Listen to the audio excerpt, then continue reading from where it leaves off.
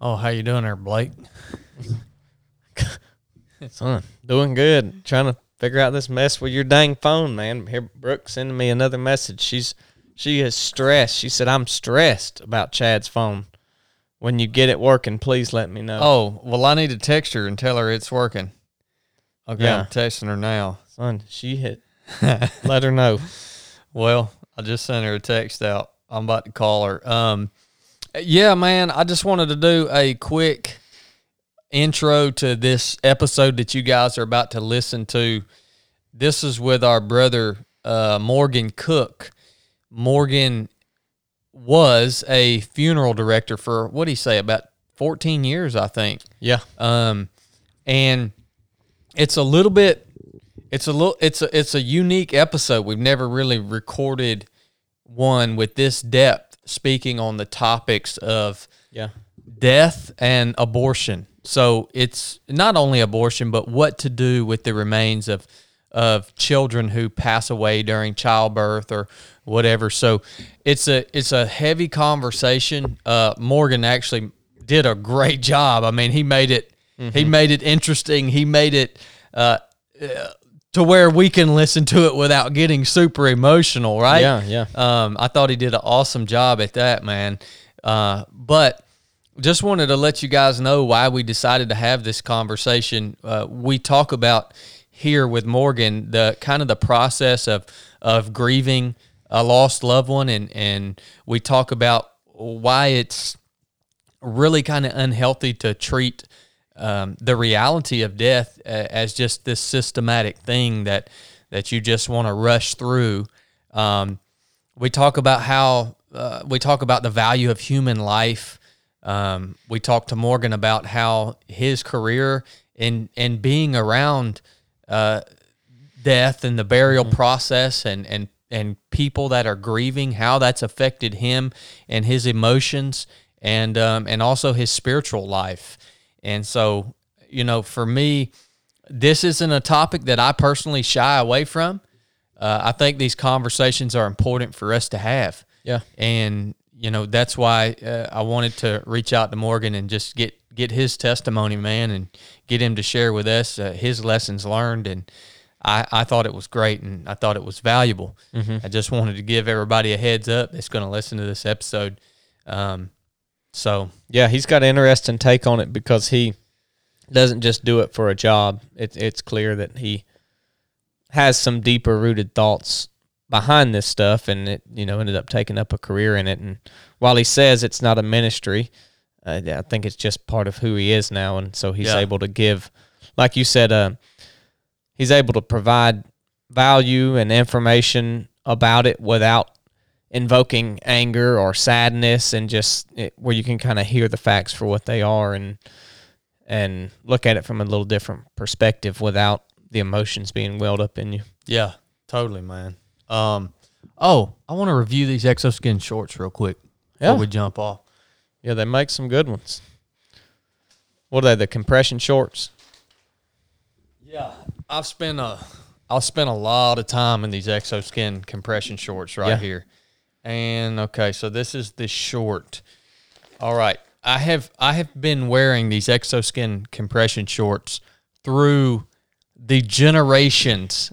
All right, like the generations of technology as they've came up, as they've restructured them, as they, Exoskin, they're constantly improving the product. So the shorts in the beginning were a thicker short. They have now the newer ones. This one I have right here is the this is the newest model. They're newer compression shorts. They have the thicker ones for the wintertime, and they also have the thinner ones. I prefer the thinner version, all right? And I also like the short version because I've told you guys the sexiest thing on my body is my legs. So if I'm going to show off one part while I'm out there running and I want to look good, it's going to be my legs.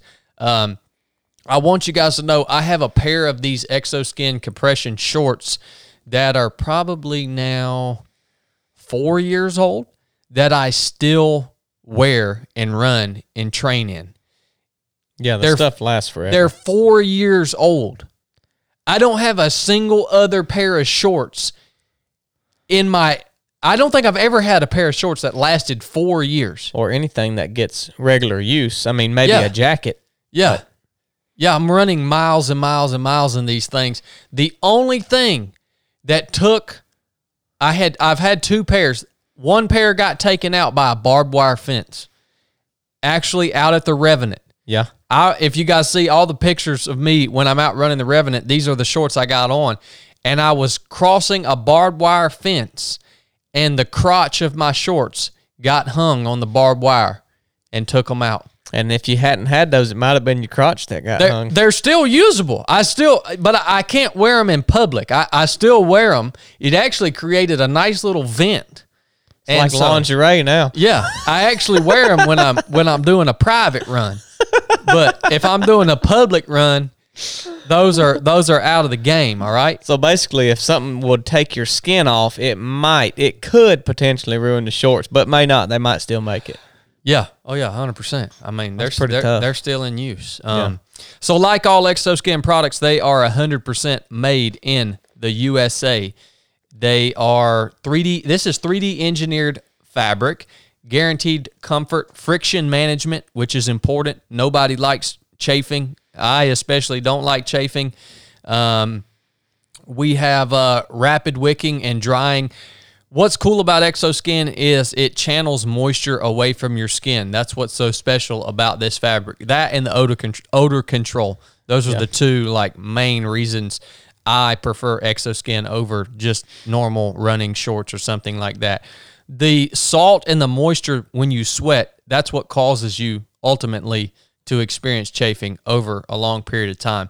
So the fact that this moves the moisture away from the skin and to the outer edge of the garment where it falls away from your body, that's how it keeps you from chafing. I think that's a big part of it. Of course, Croy and Rick could tell you a lot more about how it works. And then the odor control, copper fabric. There's copper fibers woven into the fabric that literally you can wear these shorts for a week straight and you can put them up to your nose and it's not going to make you puke. Yeah. It's pretty amazing how well they work in terms of odor management. So go check out ExoSkin at exoskin.us. And Croy told me the other day they're extending their sale, their holiday sale they had going through the end of January. Okay, sweet. Well, you better get on it, man. Yeah. About halfway through the month now. Yeah, got a few more days left. ExoSkin's been a part of the 307 podcast since the very beginning. They were our first sponsor. They were my first, I guess you could call them sponsor, as an athlete. They just sent me gear when I went out to run the Revenant the first time, shortly after I had got out of the Navy. So they've always been very generous. They make the best gear out there. And the fact that it's all made in the USA, I know means a lot to me. Yeah. So if you want a personal experience with a really high quality piece of gear, go with ExoSkin. If you just want a big box store thing that's going to, you're going to buy it and use it for a couple months and then throw it away, you can go somewhere else. But yeah, thanks, ExoSkin.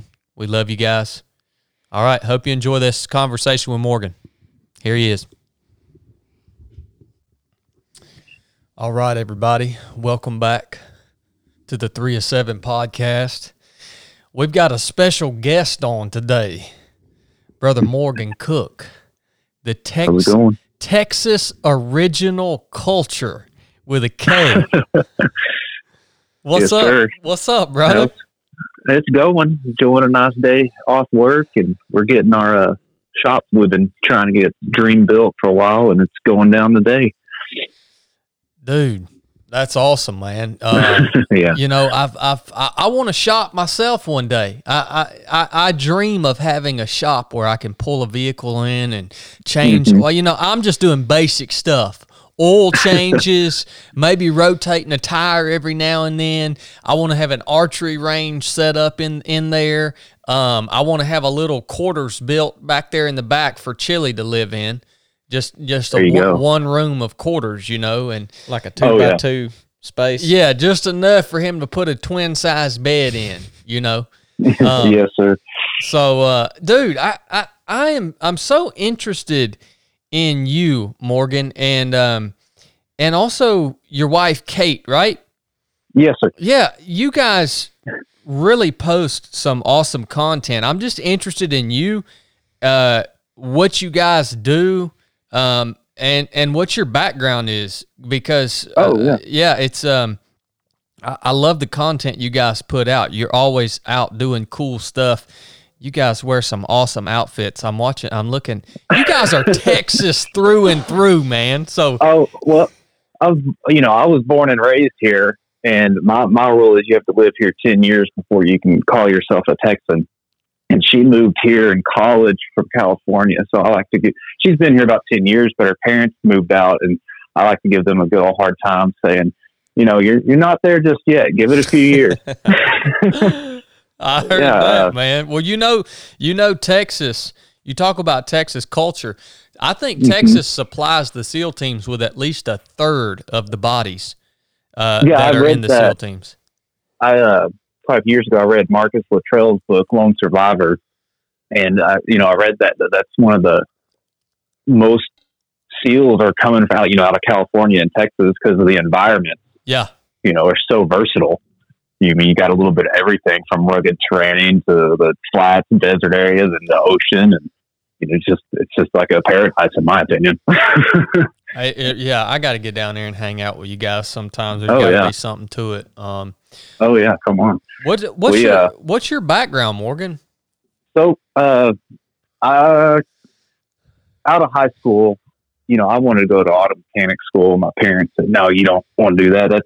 You don't make any living in that. And you don't want to do that your entire life." And I was just one of those, like, kind of coasted through school. Didn't really challenge me enough, I guess. And I was filling out scholarship applications at the end of high school, and I kept bothering my mom, like, I don't know what I want to do. I don't know what I want to do.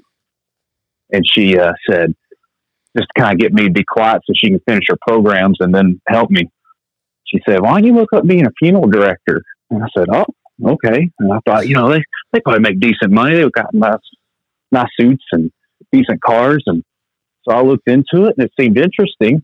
And, here I am 13 years later, roughly, and went to mortuary school right out of high school, graduated, got my funeral director's and embalmer's license, and been doing that ever since, and just really grown in that field up until, right when the pandemic started. I was managing a large funeral home, and right when the pandemic started, I kind of left that, unfortunately, out of my own decision making, but kind of was a tough time for both me and Kate, and I kind of I knew our local grave digger, so I said, "Hey, you need help? I know you're always busy." And he said, "Yeah, come on." So for about a year and a half, I dug graves, and man, talk about hard work, but good work. Did that and kind of got into what I do now. Is I manage a cemetery for the city of Taylor, and a little bit easier going, a little bit more time off, but that's been my entire career. Is I've been around death and dying pretty much since I was out of high school. So, dude, I've always, I've been to some funerals in my day, and I've always wondered, just how that career choice or how that path in life, how that would have to take some emotional toll on you in a negative way, but also how it could potentially impact you in a positive way. And, I just want to get a little insight from you. It's the first time I've ever been able to ask someone in your profession that question. I mean, what are the positive and negatives in terms of just of that soul, that emotional part of you that you've gotten from a career, like you just said, dealing with all aspects of death and seeing it firsthand. I mean, give me some insight on that, brother. That's interesting to me. It used to irk me so bad when people, say, "Oh, what do you do?" "I'm a funeral director." Like, "Oh, wow, that's a true, that's a mission." And takes really special people. And I would say, no, anybody can do this. But as I gotten older and more experienced, and I don't believe it's necessarily a calling, but I do believe it takes certain skills and abilities to be able to serve someone at your best and they're at their worst, and be there for them, but yet be able to do it day in and day out without it bringing you down in your personal life. And I've never really had that many that really have gotten to me. We have had services for teenagers. Those have always been tough. Things like that. And then part of my career I've kind of branched off into on the side is I'm part of our Funeral Directors Association disaster team. So anytime there's like a hurricane, we get called out to handle logistics of refrigeration trailers in the case of mass casualty events. And that was a really tough time, even though, we didn't thankfully deal with that much, but it's just the devastation and all that will kind of just weigh on you. And people say, well, how can you see things like that? Or, a drunk driver hit somebody and kill them and you've got to go pick them up. And how can you still even believe in God with that? And I say, well, how can you not believe in God on the same hand? It all comes together, and it's one of those things. It's never really weighed on me and brought me down too bad, other than those occasional calls where it just every now and then weighs on you, like we're talking on the Resurrected with the sack of rocks on your back. Mm-hmm. You just got to open that seam up and let them go, and because you can't be effective and serve the next person if you're letting that weigh on you.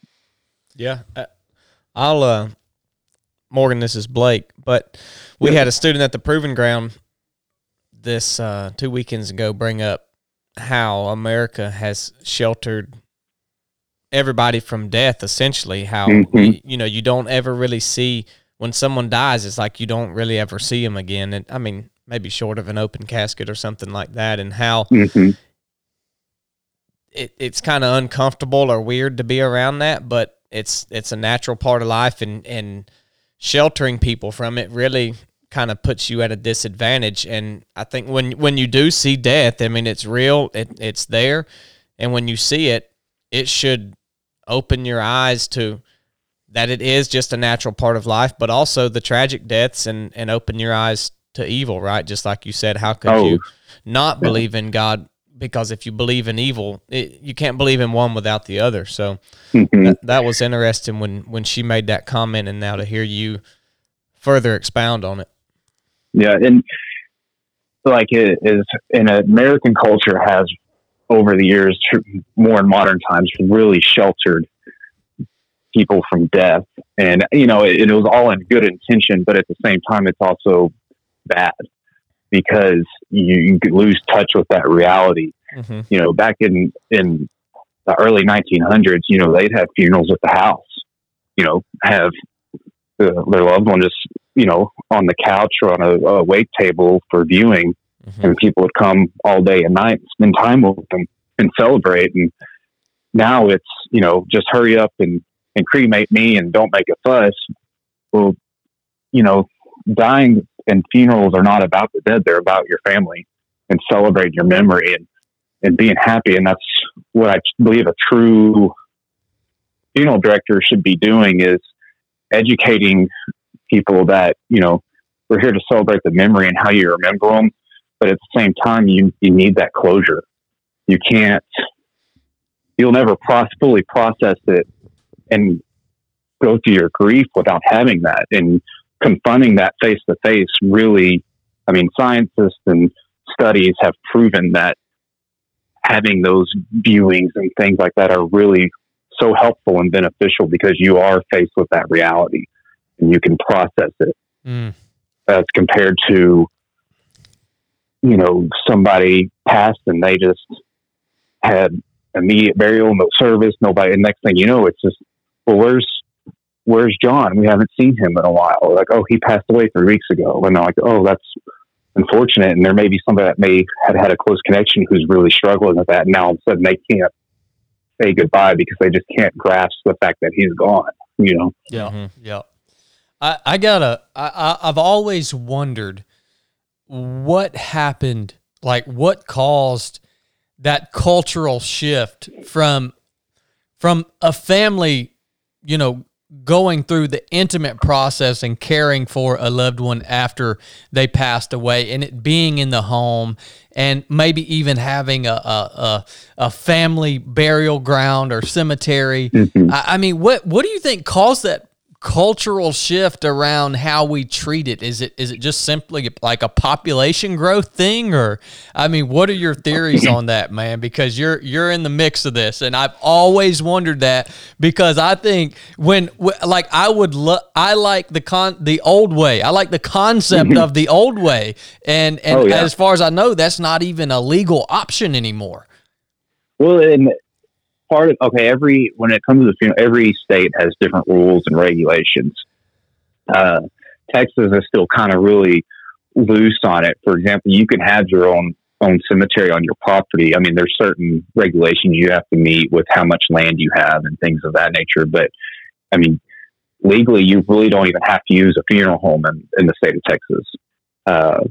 You can do your own services. You may run into issues trying to file death certificates nowadays with it's all done online, and you can't have access to the system unless you're a licensed professional, things like that. But as for having to have a funeral home do it, there's ways around. It's tough, but there are ways around it. But I don't know. I've never really been able to track down what happened, why it got to so. And I think part of it, like you said, is population boom and progressive way of thinking. Like I mentioned in that post a while back, on our that was on that Supreme Court as a witness. Mm-hmm. Well, they asked kind of why they're like the cremation rate versus burial rate. And I said, well, if you look at the East Coast and West Coast, they're more of a liberal, progressive population. Mm-hmm. So they try to say, there's not that traditional ritual belief of having services. It's just a more progressive way of doing it. And you get to, here in Texas or there in Georgia, and, the more rural areas and the central states, it's people still believe in tradition mm-hmm. and have that respect for, because I mean, if you've lived or been anywhere on a farm, you also deal with death every day. It may not be a human death, but just having to put down a cow or a sheep or goat, anything like that. I mean, that's death, and it's not a happy event. So the fact that I think all of us are still in one way or another, mostly in touch, we respect it that much more to have the rituals of a funeral and having the traditional viewing. And I think how it kind of got into using funeral homes is I think people when they started sheltering themselves from it, they didn't want to deal with that because it is a lot to deal with. Yeah. And it someone along the line said, I can do this. And it started out being, furniture stores because they made the caskets. Mm. Your local barber was also the mortician, or the doctor. So it just kind of turned into one of those things where it kind of just morphed in, somebody was at the time an entrepreneur and said, hey, I'm good at this. I can do this and pay my bills rather than having to do all this stuff. And I enjoy it. And so therefore it caught on. And it's one of those industries that's, believe it or not, still kind of trapped back in the 19th century, 20th century, rather than moving on to the 21st, especially when I got into it. But it's improved a lot on those standpoints. I think, two things that would come to my mind would be, first, it's like a step toward the always comfortable. It's uncomfortable to be around death, and eventually somebody was like, man, we can get rid of this. We can be a little more comfortable in life. And that was just one of the early steps of that. And then you think too about a long time ago, the world wasn't as evil as it is now. And so how many more people would kill their family members if they could just bury them on their own property and not have any involvement of any outside, like even poison them or something, and they look fine and like, oh, well, they're dead. That still happens. Then that happens. I mean, I had a long while. Gosh, when I was still back living at home in East Texas, I had a call. Sheriff's Department called. It was about 2 a.m. He said, we've got a deceased person. I said, okay, well, what's the address? And he said, well, I don't think we need you to come. I was like, well, what do you mean? He said, the family's already out back digging a hole in their family cemetery. I said, well, if the judge who's like so in Texas, we don't have coroners. We have justice of the peace. They handle all that. And I said, if the judge is, declared there's no need for an investigation or anything, and, I'd defer to him and ask him if that's okay, but they just need to find a way to file a death certificate. And he said, okay, well, if we have any questions, we'll call. And I never heard it back from it. So I guess they buried that man that night. Man, dude, that's Texas culture right there. I'm telling you, man. It is. And I got some guys I'm friends with that are old guys, and they've been in this area forever. And he used to be the grave digger back a long time ago. Man, the stories he has from back then, you're just unbelievable. Dude, I can only imagine. Yeah, because I bet 50, 60 years ago in rural Texas, it was old school, man. A lot has changed. A lot has changed about everything in culture. And, it's interesting to me the way you talked about the progressive kind of view on death, and where I've seen that in really advanced stages is in New Zealand.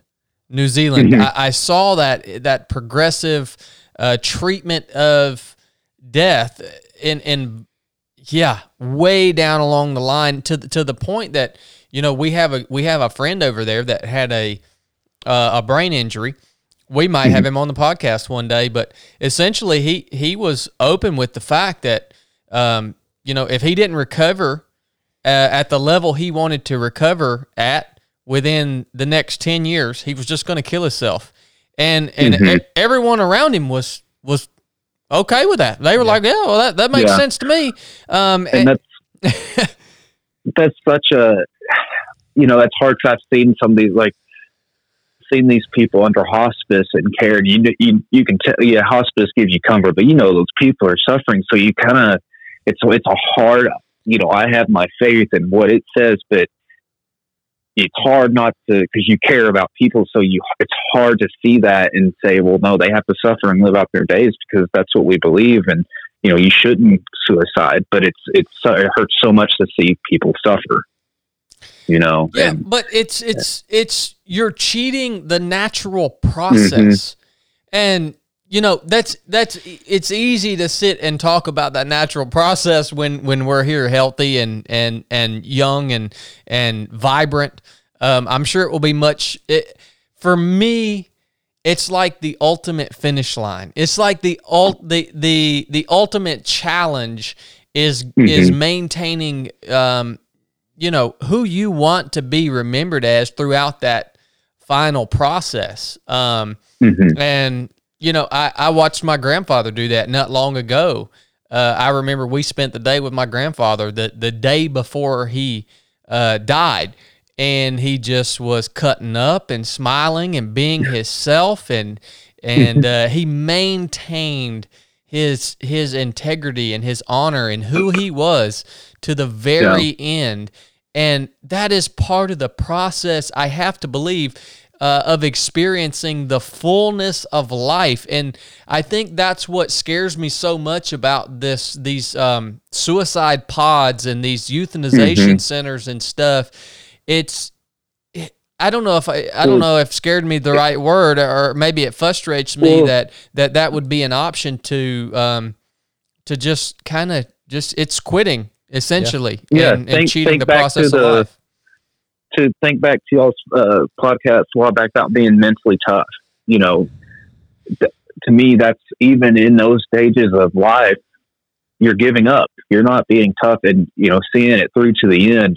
God gave us our amount of time to live, and, I'm not a big predestination person or anything like that. I think there's some aspects to it, but if you're cutting that short, you're taking God's power over you away and putting it on your terms, which that's not our, we don't live here on our terms.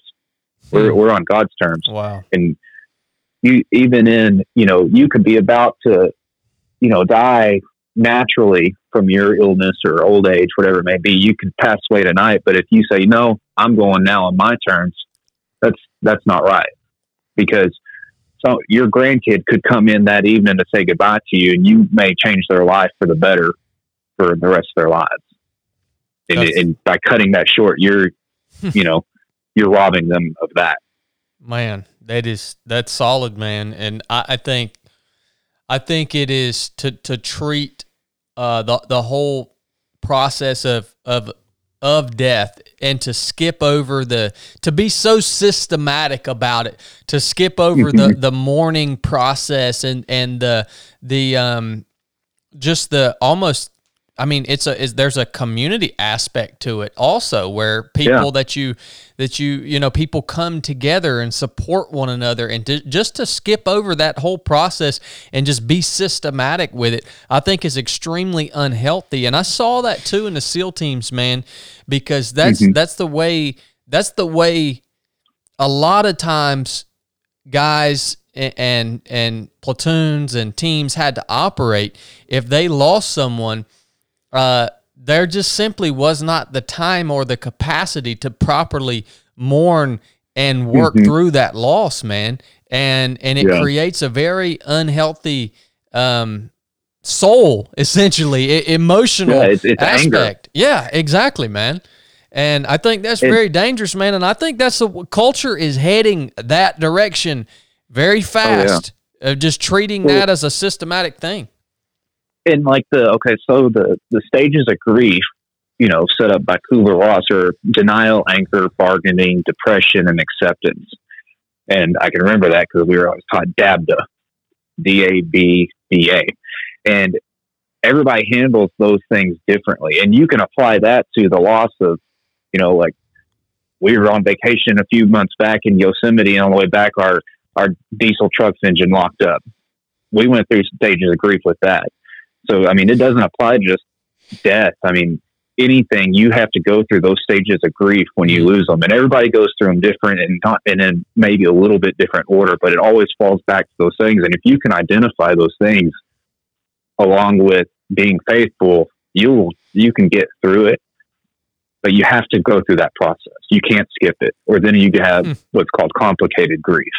Now, I'm not psychiatrist or anything like that. We studied those things, but you fall into that complicated grief that gets buried, and you may wonder why, like, you just can't handle things. And that may be why funerals have transitioned to less of a ceremonial thing, because people over time stop doing it and processing that because someone told them, to ignore it. And next thing you know, here we are. And if you, like you said, apply that to society as a whole, and we're not properly processing these things, it's a dangerous path. Yeah. It's leading to nowhere. Yeah. And I'm going to go ahead and tell you, Morgan, you don't have to be a psychiatrist to speak your mind on this show, because we're talking to a man that has lived and seen and been with people working this process day in and day out for over a freaking decade. And that's what's important to me, man. It's why I'm so interested in your perspective on it. And I had to ask you too, obviously, you are a servant of Christ, and I have to just hear why do you serve Jesus? When did you submit your life to Christ, and just a little bit about your testimony, man. I always grew up. When we were little, we'd spend the weekend at my grandparents. We lived out in the country, and my grandparents lived in town, and we'd spend the weekend with them, and they always took us to church, and Church of Christ every Sunday.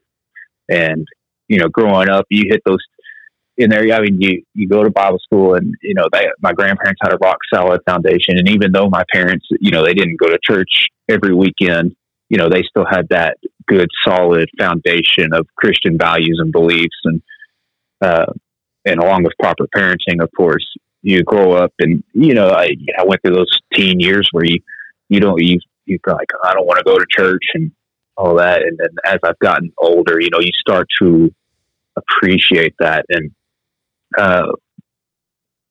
it's kind of a journey I went on I found on my own, because I've always, when I moved from East Texas, I moved 4 hours away to Central Texas, and I'm always been quote unquote on my own, which I know, like we were talking about last night, share the cross and bear your burdens, or carry your cross and share your burdens. Well, Mm-hmm. It's just one of those things I wasn't able to do that. And so I was forced, go out and meet people on my own. It got to be some dark times, when you move across a state like that, and, you just kind of keep doing the same thing. And had some, dark times that I've only really talked about this with my wife and our pastor that married us, but there was one night, I probably wasn't going to make it that night, but for some reason, something just snapped and said, no, that's stupid. That's selfish. Don't do that. And it'll get better. It always does. Everything always gets better. And you can't enjoy the sunny days without the rainy days, basically. As corny as all that sounds. No, that's the truth, man. You got to have those rainy days. And, so from that point on, and I knew it was God talking to me. I've never lost my faith. And I guess you could say I did, but, I didn't think it was some other being or just me making that decision. It was God making that decision. And from then on, it kind of just put a new light on looking at things. And then not only that, I think it helped me in my personal life, helped me in my career, of course, dealing with like what we were talking about with, death and dying. Mm-hmm. And from then on, it's just changed. Like you guys might almost it frustrates my wife. I'd say she gets so upset. I'm like, it's going to be all right. She's like, don't say it's going to be all right. I'm like, no. She's like, how can you say that? It's because, God wouldn't put us through things if we couldn't handle it. Yeah. And that's my faith that it's going to be all right. Yeah. As long as you don't quit. Yeah. I completely subscribe to that. That's that undulation, that constant undulation that we experience as humans, as because we're subject to time. You can't lose perspective on the reality of that undulation of life that we all go through, man. Oh yeah, and like we're talking about resurrected, with planning and letting and trusting God with the steps in between.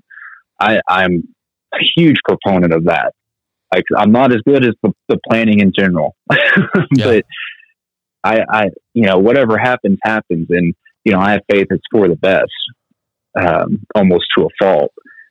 But you can't go, I don't see how people go through life without having a faith in a superior power that's going to handle us and take care of us and provide for us, and that's not saying you don't have to do things. I mean, God blesses you, yes, but he also bless you with two hands to get work done, Yeah.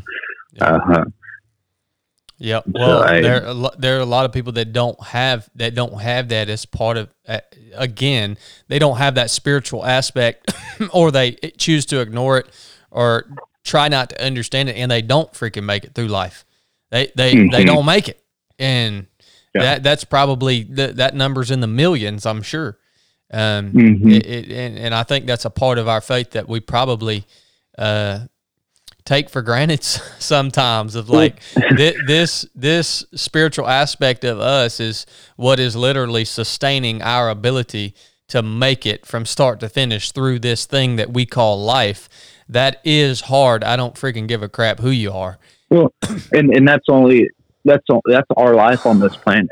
Our life keeps going after that, and in our belief and Christian belief. And, when I was kind of looking over things to, getting ready for this, there was a verse that popped out, and that's 1 Thessalonians 4:13, and it's brothers and sisters, we do not want you to be uninformed about those who sleep in death, so that you do not grieve like the rest of mankind. You have no hope, or who have no hope. For we believe that Jesus died and rose again, so we believe that God will bring with Jesus those who have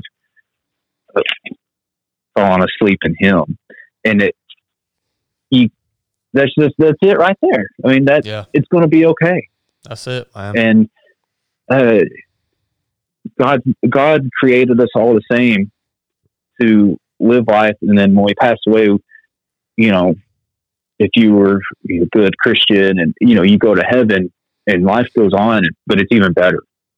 Yep. So if this is the worst you can get compared to that, it's going to be all right. We'll keep going. It's a great perspective, man. Yeah. That's a great perspective. And it's just with death, I've seen some, elderly people who've been strong in their faith their entire life, and then they lose their spouse who they've been with, 50 plus years. And that's the hardest in my career. One of the hardest things to handle is seeing a 80-year-old man who lost his wife and now he's got no one break down. That's tough, because you always see your grandparents, the grandfathers, as strong, hard old men that you don't dare shed a tear in front of, because they'll let you know it. And but to see the elderly man almost lose their faith, and then it strengthens their faith, it's just there's no words for that. Wow. No, there's definitely not. And to see that as many times as you've seen it, gosh, that puts things into perspective, man. Mm-hmm. And I mean, I've made a lot of quite a decent network of things doing this career, because it is a servitude type career. Like I've served people all the time, and everything aspect. I mean, even so in the funeral home, you always hear about funeral directors being, part of the city council, things like that. Well, I got nominated as president of our local chamber when I was at the funeral home and ran that. And there's just things like that. You're there for other people. You can't be a funeral director and serve yourself. I've made that mistake, trying to I'll do this. We'll get more business and we'll grow the funeral home, but you can't do that. You just have to be there for them and do a good job and provide your services to the best of your ability. And then everything falls in place, like anything. Yeah. Anything. And especially in a ministry, I think is a very similar format there. Mm-hmm. Well, and that's what I was trying to think of earlier. People would say, well, that's really a ministry. And I still a little disagree with that, because I don't consider myself, and maybe that's because I define things too black and white when it comes to that, but I don't define myself as a preacher, yes, we all minister to people in our daily lives, but it's service above self. Yeah. Basically. And so I don't see it as a ministry per se. I know some people can consider it. I personally don't. And that's just me. I think that's a key aspect of ministry. I think I've never heard it put that way, service before self, but I think that is a key aspect of at least one major component that defines what your ministry is, or what you're called to do in your life, right? And if it fits that mold, service before self, then I think you're bumping right there up against what your calling is, or what your ministry is in life, man. So I love that. And it doesn't make death any easier for me. We're expecting our first child coming up. We just found out we're having a little boy. So we're so happy for that. Awesome. But my wife said, well, if things go bad, during the process of labor and everything, you may have to make a choice. Who do you want to live? And I said, well, I don't know. And I don't have an answer to that, because that's not a comfortable decision I'm ready to make. Yeah. And now I have to, and I'm still, I'm still praying about that and praying for an answer. But I really don't think there should be an option. I think the doctors should do what they best for both everybody involved. But she doesn't want that answer. She wants a real answer, dude. since she said. And I said, well, it's a tough one to come across. And even though everything I've done over my career in regards to that realm, with infants and all that, it doesn't make that. I'm not any more educated than the next person to make that decision. Yeah, you might just need to say, "Hey, Kate, that's situational dependent. That's situation dependent." Yeah. That's a we'll tough one, see. man. I gotta, man, and I got to get into that aspect of kind of, the message you sent me. I had made a post a while back, referencing death, because it is something that I'm also aware of in my existence, and I think about quite often, not in a negative way, but I definitely don't lose connection with the reality of death in my everyday life. And I think the post was, I don't even remember what it said, but it was confusing people. And I actually took the post down, and you messaged me and you were like, "Hey man, where did that post go?" And I explained to you, I think I went a little too deep for a little text on Instagram. We might need to do a podcast on that just so I don't confuse people. And you had, along with that message, you had sent me, telling me about when you were a funeral director, you had testified in the Supreme Court as an extreme witness when clinics sued the state of Texas because there was a law that said all fetal remains must be buried or cremated. And I just want you to talk me through the deeper context of what you testified about, and just explain that more in depth to me, because there's something there, and it's something that you also said you hold close to your heart and you're passionate about. So the funeral home I last worked at, we had a program that one of the prior funeral directors had there, he had since passed away, but that he had set up for one of the local hospitals is in these hospitals that were, religious based, they would give the families the option of, do they want to, in the case of miscarriages, for example, they would give the families options. So do you want to contact a funeral home to have a burial or cremation done, and, a service or anything like that? Or if not, the hospital would take care of it. They would do a mass burial at a local cemetery. Well, our funeral home handled that. But also at the same time, these families were referred to us because we also, one of the elderly gentlemen that worked for us, helping us part-time on services, he made these small wood infant caskets. And so in combination with the cemetery, we had this program, and it kind of had grown, and we were known as if you've had a miscarriage or your baby passed away, to go to us, we'll take good care of them. We did all of it at no charge. If they did buy any type of merchandise, we did it at cost, but as for our services, we didn't charge, which most, if not all, funeral homes do for the little ones. But anyway, we had done that for so long. I built partnerships with three of the other major hospitals in the area to handle all of them. And we do it, once every quarter. And I mean, there was probably, from one of the hospitals alone, of course, it was a major hospital it's a major hospital in the region, but I mean, we're talking a couple hundred every quarter. And these are infants that range from, weeks to maybe 1 month or 2 months, and it was just families that weren't ready to process that. And so the hospitals took care of it, and the families were aware. They told them of their program, that they were buried at X cemetery on this date, and they were actually invited to attend this service. So it wasn't like it was just done behind the scenes. Yeah. The families were aware, but we had taken on as well. If the families wanted to, we would do it.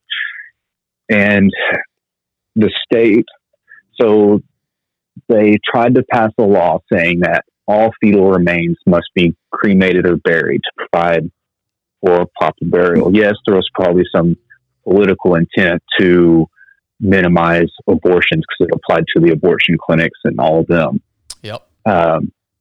And, you know, so because other than that, they were just taken out with medical waste and incinerated. So the state tried passing this law. Well, a lot of these clinics grouped together and sued the state to prevent this law. And in the meantime, the state had set up a registry for funeral homes who provide services like ours to register so they can have these resources for these clinics. Now, are these abortion clinics specifically that you're talking about, or are you talking about medical mostly, facilities? Yeah. It's kind of hard to say. It's mostly the clinics. I don't want to say the names because I don't want it. I mean, it's been since 2017, so I don't know if there's like, I mean, it's all public information. So It was this whole women's health group. Okay. So they represented these, and they preferred it during the trial. They preferred to be called facilities, which in my mind was a joke. But you know, if a duck's a duck, let's call it a duck. Yeah. But you can't do that nowadays anyway. Yeah. So let's just change the language and imagine it's something else. Yeah. Mm-hmm. And so I signed up for this registry, and then I didn't hear anything about it. And a couple weeks later, I get a phone call from the Attorney General's office saying, asking about our program. And they said, "Would you mind being deposed?" Or they said, well, first they said, "You're going to be subpoenaed for all your information." And I said, "Oh, okay." They explained why. And I said, "All right." So they sent us over the subpoena and had all, they wanted all these records and documents. And I said, "We can't comply with this. It's too cumbersome."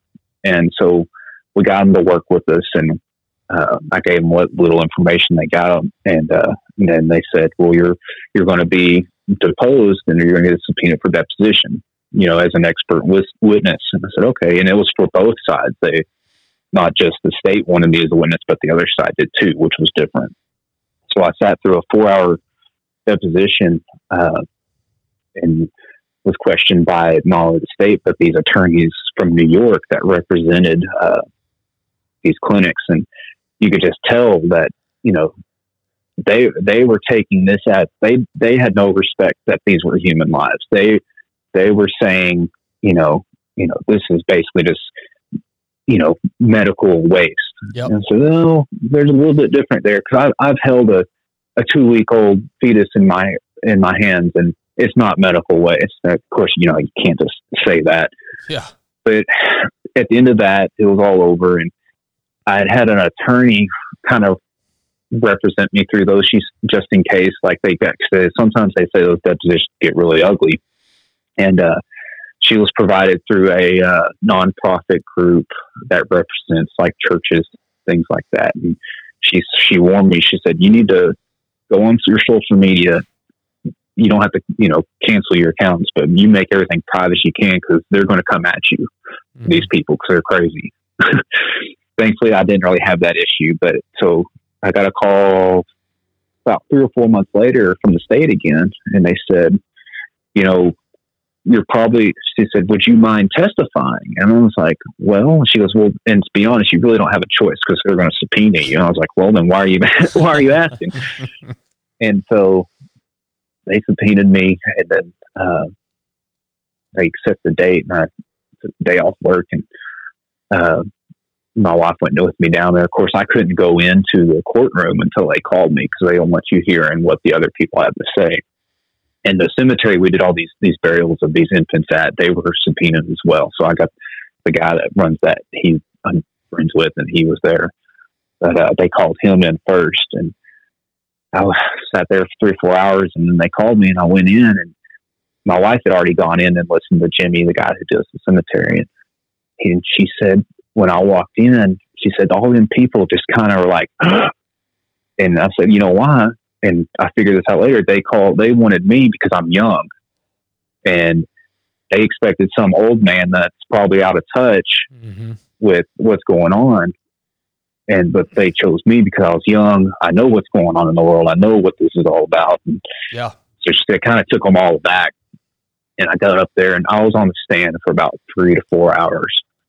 And it was nerve-wracking. They kept trying to trip me up and get my own religious and political beliefs involved. And the judge, he stood up and he yelled at those attorneys and said, "You can't do that. What this little guy over here from Central Texas thinks does not matter in this case. We've already been over this." And they'd pick apart your emails, your signature, and it was a lot. And I feel like I did my best because I've always taken the care of these infants very personally. I mean, one of the things I'll never forget is taking a stillborn baby from its mother's arms and having to take it away from her to go back to the funeral home. That's not a great memory to have. So I took those battles with that very personally, and it was very hard not to get emotional about it and still be professional on that stand when I'm being told that, I'm just putting them in an oven to incinerate them. I was like, no, that's not the case. These parents are grieving, and they tried to say, well, y'all just serve Christians. I said, I don't care who you are. If you walk through my door wanting a funeral, you could be Osama bin Laden himself, but it's my duty to provide you the services you require. Now, that's probably an extreme example. I wouldn't give him services, but you know what I mean? Yeah, yeah. And they, because the name of the funeral home it's actually named after the rivers that ran through the city, but it has it's a biblical name. So they tried to say like, oh, well, because you're Christians and all that, they're trying to keep women from having abortions because you don't agree with that. And I said, ma'am, when people walk in my door, I don't know how these babies have passed away. Mm-hmm.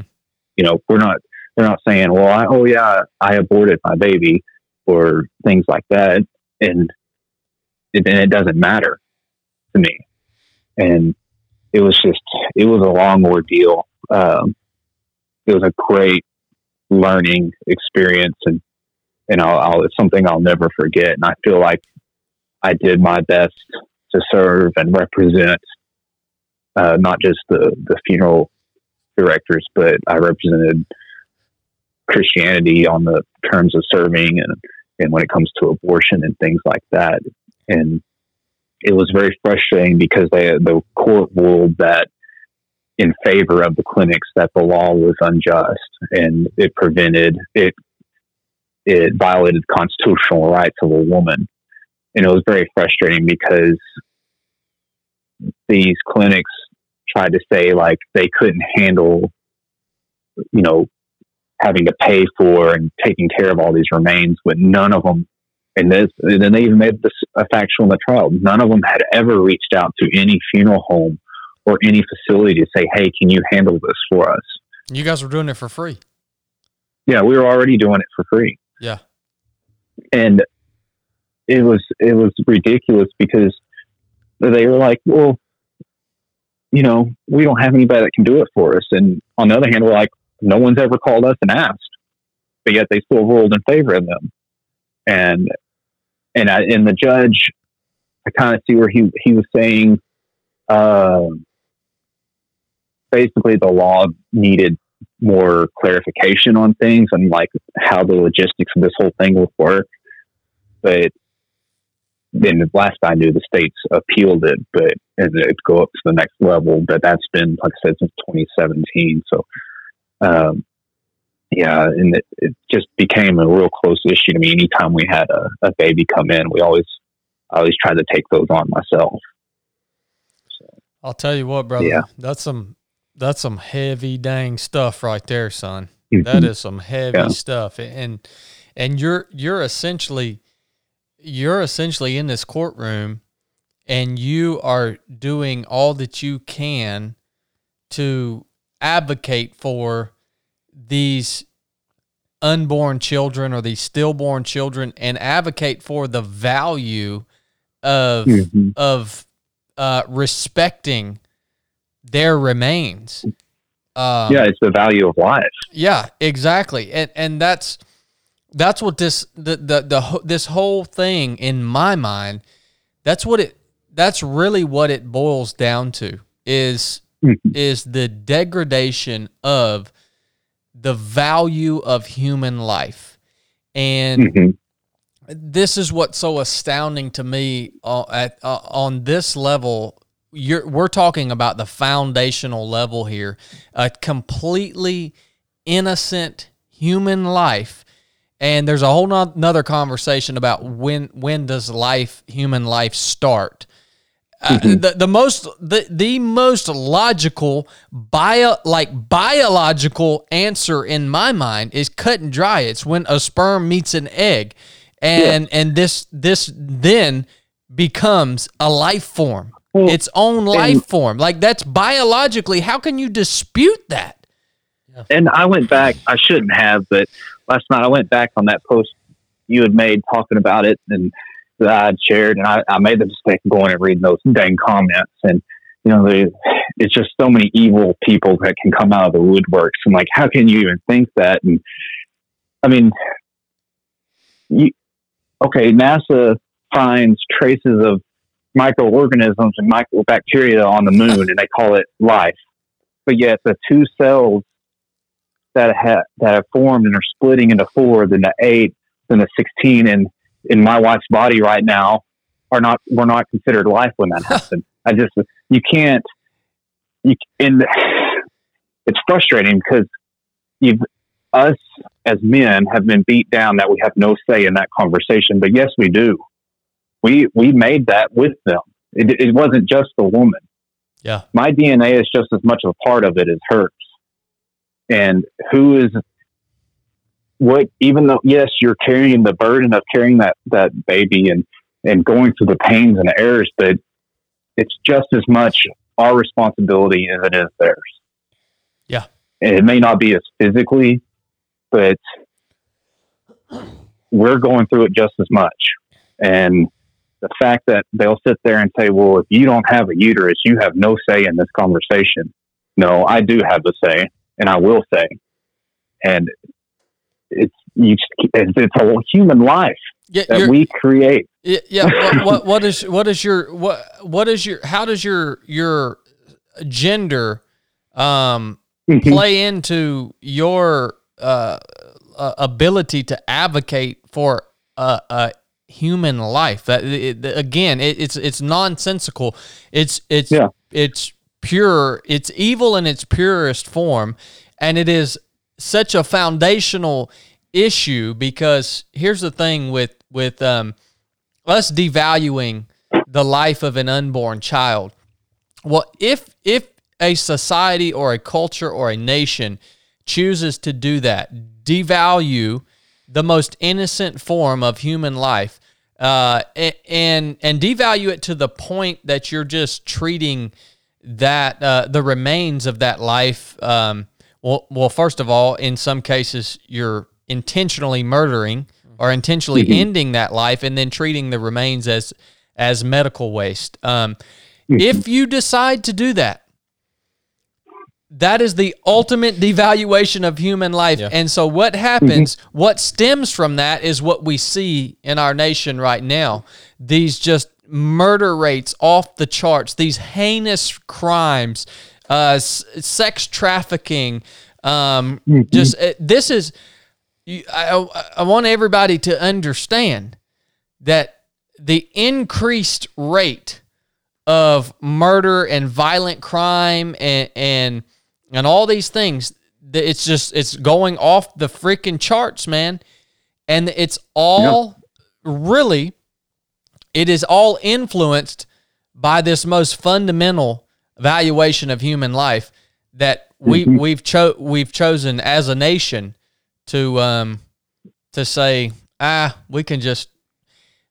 It's unbelievable to me when you actually describe what it is. You can rip a unborn child from a mother's body, take that life, and then throw it in the garbage can, or use it or use the remains to. There's no telling what they whisk those remains off to utilize, but it's just it's unbelievable.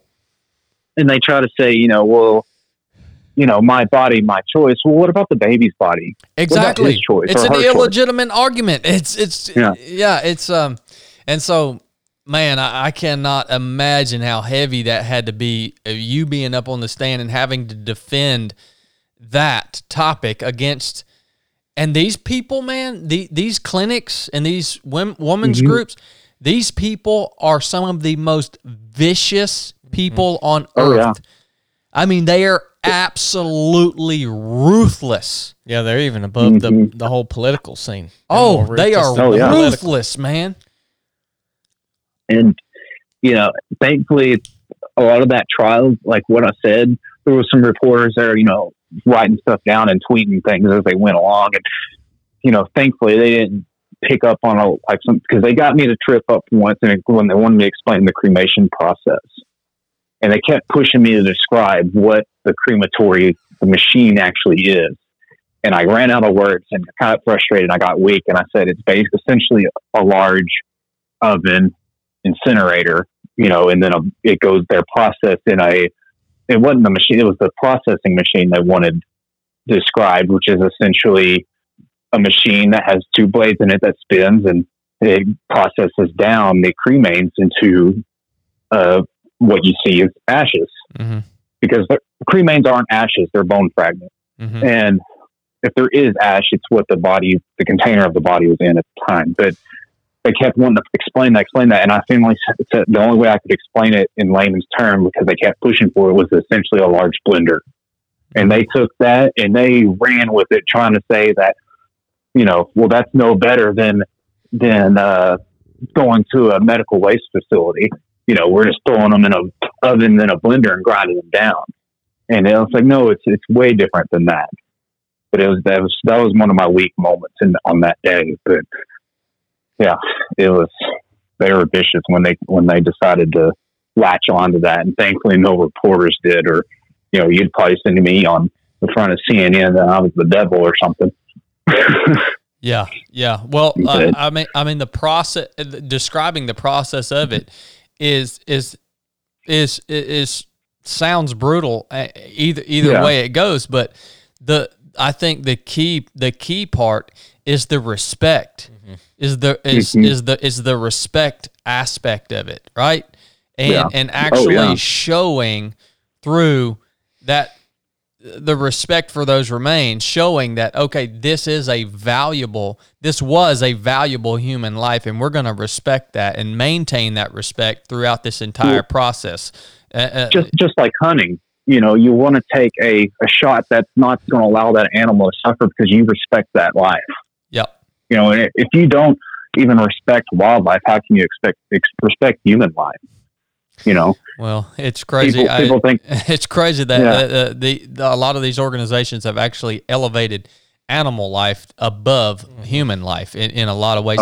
Even a lot of our, good gosh, man, a lot of our laws that we have in the United States of America would put an animal's life above a human's life. You go out here and shoot a freaking bald eagle, they're gonna put you under the jail, son, and you ain't ever getting out. All right. Yeah. And meanwhile, you can go and you had a one night stand or something like that, and all of a sudden it's inconvenient. You can go take a human life, and that's okay. Pat you on the back. Exactly. They don't even make you feel shameful of it anymore.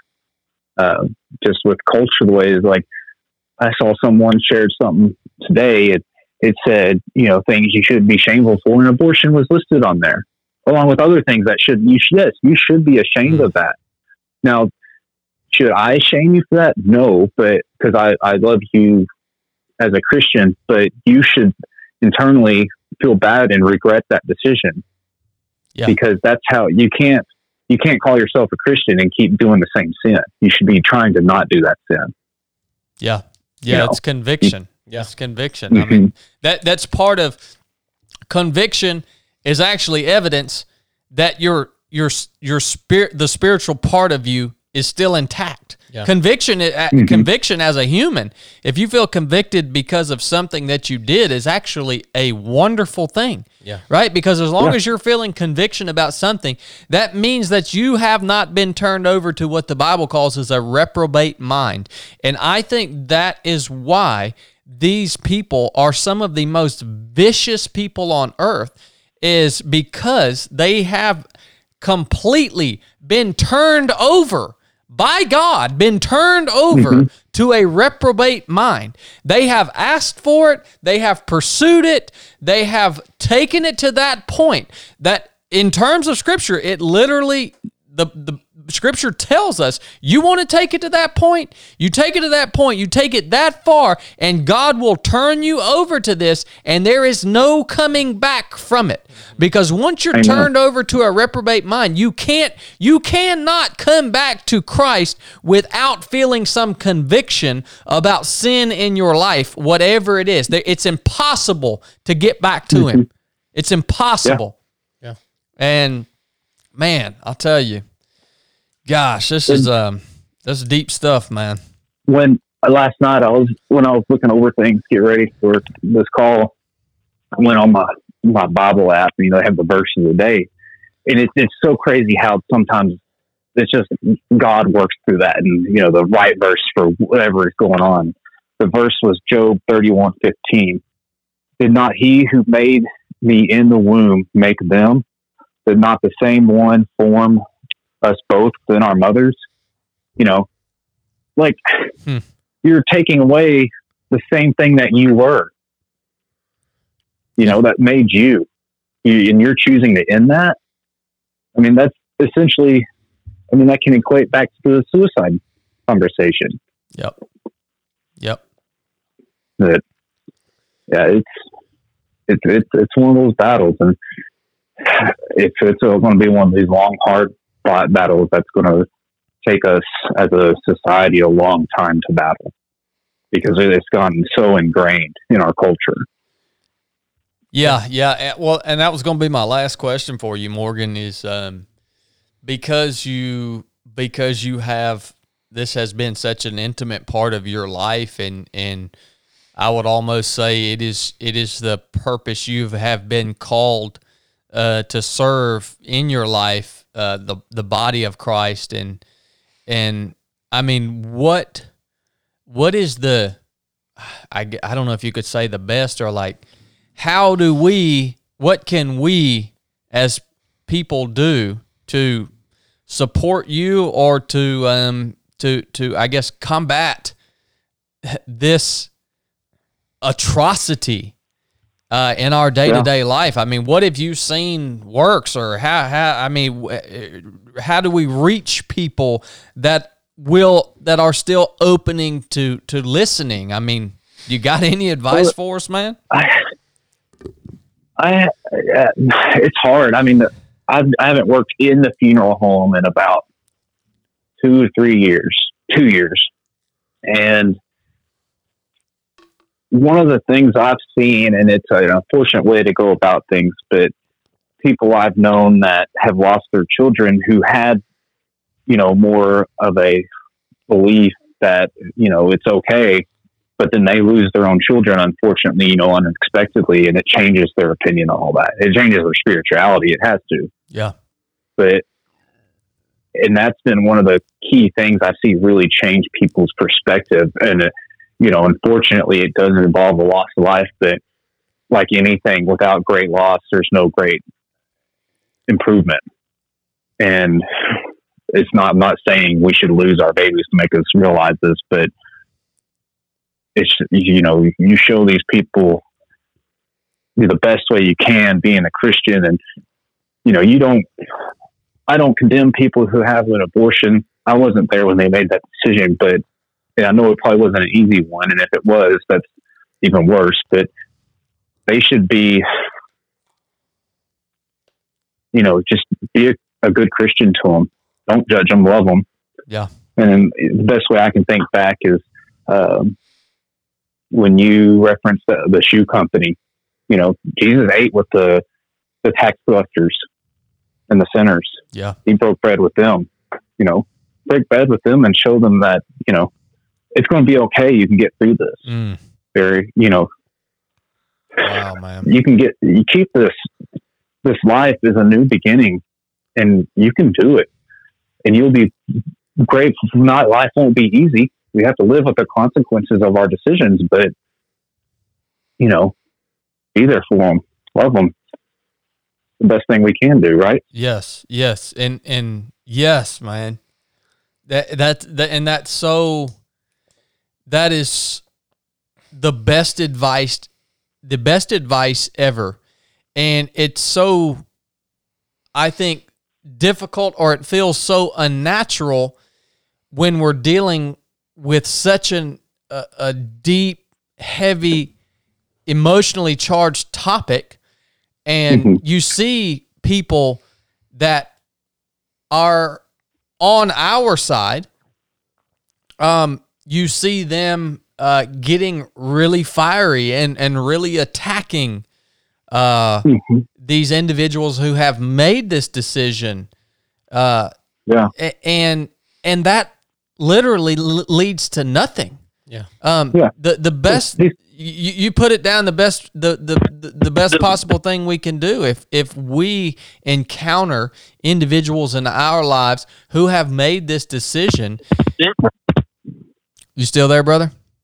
Yeah, my mic or my no worries. Things are there. You are. Okay. I got you. The best thing that we can do, and what not only the best thing that we can do, but what we are called to do, is to spend time and love those people, and eventually pointing them to the fact that no matter what the decision is that they made, an atonement has been made for their mistakes. And just like you said, we have to live with the consequences of our decision and the feelings that we have afterwards. And man, I have to do that on a day-to-day basis myself. Oh, yeah. All of us have to do that.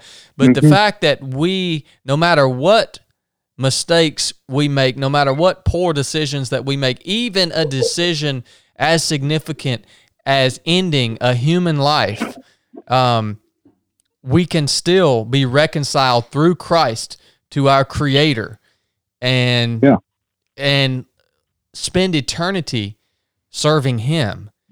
What a beautiful answer, man. I can't sit there and believe that people can say like they believe in God and then willingly make that decision. Yes, there are the strange circumstances when there is health issues involved, but that's a very small percentage. But you can't tell me that these people who go out and willingly do this and think it's okay truly believe in God. Because it'd be like saying, like, yeah, I'm addicted to drugs, but I have forgiveness, but I'm going to still go do them tonight. It doesn't work like that. Yeah. You have to really know that because it's frustrating because I get fired up and I can't get my words out, but you just know God and that's the answer. It's simple, and it's so simple you can't explain it. Because once you know God, you have that appreciation for life. You know that everything's going to be okay. You're going to love the people next to you and care for them no matter their decisions. And hopefully that leads them to being the same way. And then therefore, that small change is you're changing the world. And I think that's, our mission from God for everybody. It comes down to that basic thing, it's spreading the word so that, this world would be a better place. Yep. 100%, brother. Yeah. I mean, I would say that you said it well, Morgan, in that the way that we treat this is no different than the way we treat anything else, because this boils down to being a heart issue, just like every other sin or wrongdoing out there. It's because it's a heart issue. So the question becomes, what can you do to change these people's hearts, not their minds? It's obvious that it's illogical, and logic doesn't work when supernatural things are going on. When things you say, that makes sense, but I'm still feel like doing this, then that tells you, well, okay, logic is not going to work. What can I do to change their heart? And all you can do is love them, like you said, and pray that they see that through you and are able to recognize their own wrongdoings in their own mind, because you're not going to explain it to them why it's wrong or win the battle. And almost attacking that person that did it, I mean, you might could argue it, but I would almost argue that by doing that, it's worse than really doing nothing, because all you're doing is like throwing another stick on the fire. in a way. But Yeah, you're pushing them further away. yeah, That's solid, brother. So yeah, Well, Morgan, man. I can't thank you enough, man, for coming on here and discussing not only this topic but the conversation that we had beforehand, just in terms of of death, because I think it's a great reminder, and it's a great thing for our perspective in life. It's a great thing to consider, and man, it's just was powerful to have you on here, man. I can't thank you enough, brother. I was so happy to join in, and whatever you've ever talked about it.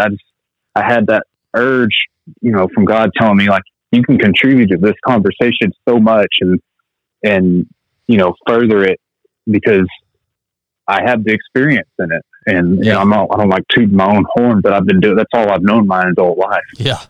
And like, and it was funny because y'all had the podcast where you said stand up, and if you have something to say, stand up. Which right now I'm pacing around the house because I can't sit still while I'm on the phone. But yeah, I told Kate, I was like, what if we just went down to Georgia? I know they'd be welcome to have us, and did it in person.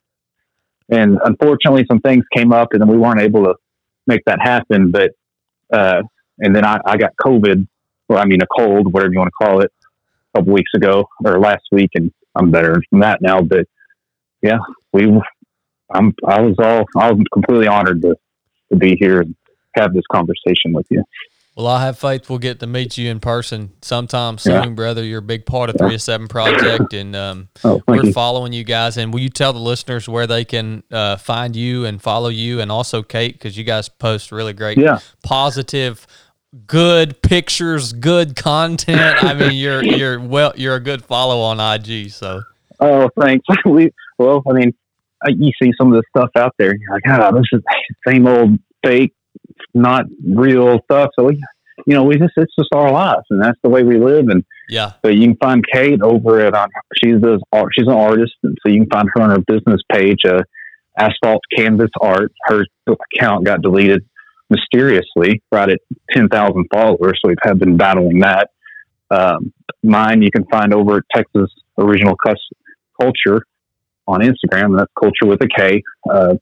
Kind of converting my personal page to my side business page, but that's all new. But you'll find us there. So, all right, guys. Yeah. Well, Morgan, thank you, brother. We'll talk soon. And I was actually going to put in an application for a basic course, and then we found out we were pregnant, and I was like, I'm not going to have time for that right now. So in the future, it's on my list. I was going to ask you later on. Yeah, we're waiting to see that come across, man. Yeah. So, but no, it's on my radar. We'll be here, Lord willing, when you're ready, brother. Yep. Oh, yes, sir. Thanks a lot, Morgan. Thank you. God bless y'all. You too, brother. Thanks. Bye.